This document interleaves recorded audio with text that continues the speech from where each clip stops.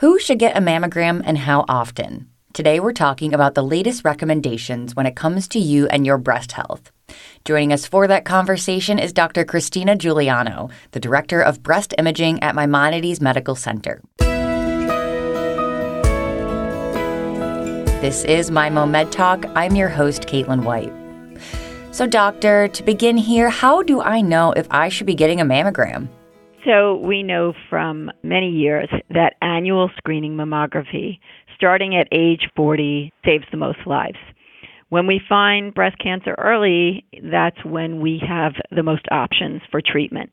Approximately 75% of women who are going to be diagnosed with breast cancer have no family history or high-risk history. So in order to save the most lives, we recommend annual screening mammography starting at age 40. Now, there are so many different recommendations as to when women should get their first mammogram. Why do you suggest 40 and over? We know that breast screening saves lives starting at 40.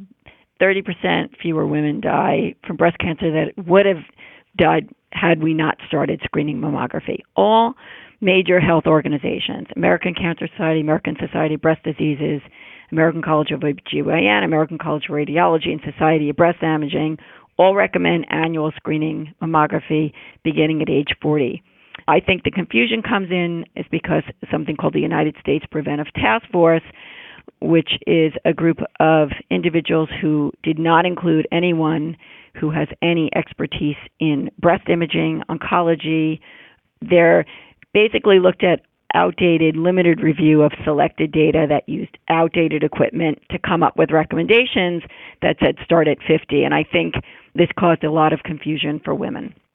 The task force, their goal is to make recommendations that insurance companies are going to follow, and therefore they can determine what's going to get covered by insurance and what isn't. So our goal as breast imagers and those who treat breast cancer for a living is to find it earliest when it's most treatable. So we want to save the most lives. Now, what is the relationship between breast cancer risk and other cancers? So some breast cancers are associated with some genetic diseases, and patients who, for instance, have BRCA1 or BRCA2 may be prone to have ovarian carcinoma or pancreatic carcinoma. In men who are BRCA2, they also have a higher risk of prostate carcinoma. So we watch those patients earlier, more carefully, and for other cancers as well. Is there anyone who should be getting mammograms earlier or more frequently? So all women should discuss their risk factors with their doctors or healthcare providers by the time they're age 30, especially for Black, Jewish, or other minority women who are more likely to have genetic mutations or develop more aggressive breast tumors. So the ones who are at a higher risk are patients who have a known genetic mutation or a lifetime risk of greater than 20% by one of the family assessment models that we use. For instance, there's something called Klaus, Twyrer-Cuzick. Genetic counselors very often use these to help guide women make decisions. Patients who have breast cancer history and have dense breasts at any age, or anybody who is diagnosed with breast cancer less than 50, we usually start earlier and or add supplemental screening such as MRI. Someone who had a history of chest radiation therapy before age 30 is at a higher risk of breast cancer. Again, what we do is, in addition to mammography, we actually add MRI in these patients because they're high risk. If a patient has a history of a high-risk lesion such as atypical duct hyperplasia or atypical lobular hyperplasia at a younger age, we start screening. The other thing is we look at a family history, and we usually start screening patients approximately 10 years earlier than a first-degree relative. So if your mother was diagnosed with breast cancer at 45, we would start screening those patients at 35. Can you tell us about NAPBC accreditation and what that means to a woman who is looking to schedule a mammogram? NAPBC means National Accreditation Program for Breast Centers, and that's actually overseen by the American College of Surgeons. But a program that has NAPBC accreditation covers all the bases and functions as a team. That means they have good radiology, good surgery, good radiation oncology, good oncology. Everybody has to work together as a program.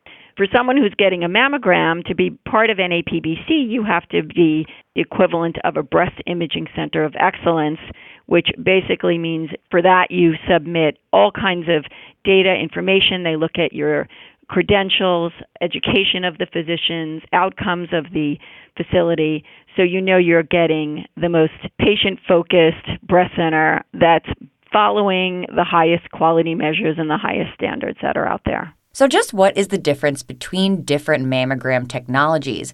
And is there one that's better than the other or some that you prefer? Mammography historically was film screen, which was like the old camera and a photograph with film. Then it went to digital. We got better and we found more cancers, especially in younger women and women with denser breasts and premenopausal women. And now we actually have something called tomosynthesis, which is a 3D mammogram and does slices now through the digital. So our technology is getting more accurate and starting to address some of the limitations we used to have with standard mammography. So the problem is a finding that's abnormal can be white, breast tissue can be white, and you couldn't distinguish them. Now with the 3D technology, we can actually do slices in the breast and differentiate that a little bit better and see the architecture and find areas of distortion a little bit better than standard mammography imaging. Now, when it comes to insurance, are mammograms typically covered? Currently, mammograms are covered by insurance. There was something called PALS, which is the Protect Access to Life-Saving Screening Act in 2015, and that's going to end sometime, I believe, in early 2022. And that basically put a moratorium on the U.S. Task Force recommendation, which would have prevented payment for women age 40 to 49 or women over the age of 74. Getting a mammogram is often a little nerve-wracking. What should I expect after a mammogram if the results are not normal? So if the results, the vast majority are normal. If they're not normal, and that's about 10% of patients, are going to be called back for a finding that we see. A vast majority of those are going to end up being something benign, such as a cyst or something called a fibroadenoma, which is a very common benign lump. And those patients, if it's clearly benign, we say, see you next year. Sometimes it's just an extra picture to press out a little area of tissue density. If it's a probably benign lesion that we believe, has a very, very low chance, less than 2% chance of being cancer, you may get a 6-month follow-up for something like that. And if there's anything suspicious, it comes to about 2%, 1 to 2% of cases, we'll do a small needle biopsy, which is percutaneous with a local anesthesia and very well tolerated. And wrapping up here, are there any radiation risks to mammograms? Mammogram is extremely low radiation. It's about the equivalent of 2 months of background radiation. And the benefits of finding a cancer far outweigh any risks of radiation. Well, doctor, a lot of great information. Anything else you want patients to know? I think the thing people need to know is early detection, saves lives. It reduces the severity of treatment that women with breast cancer undergo. So you're less likely to get chemotherapy or a mastectomy. The idea of mammography is to find it early when it's most treatable. Now, the mammography, it's like a seatbelt.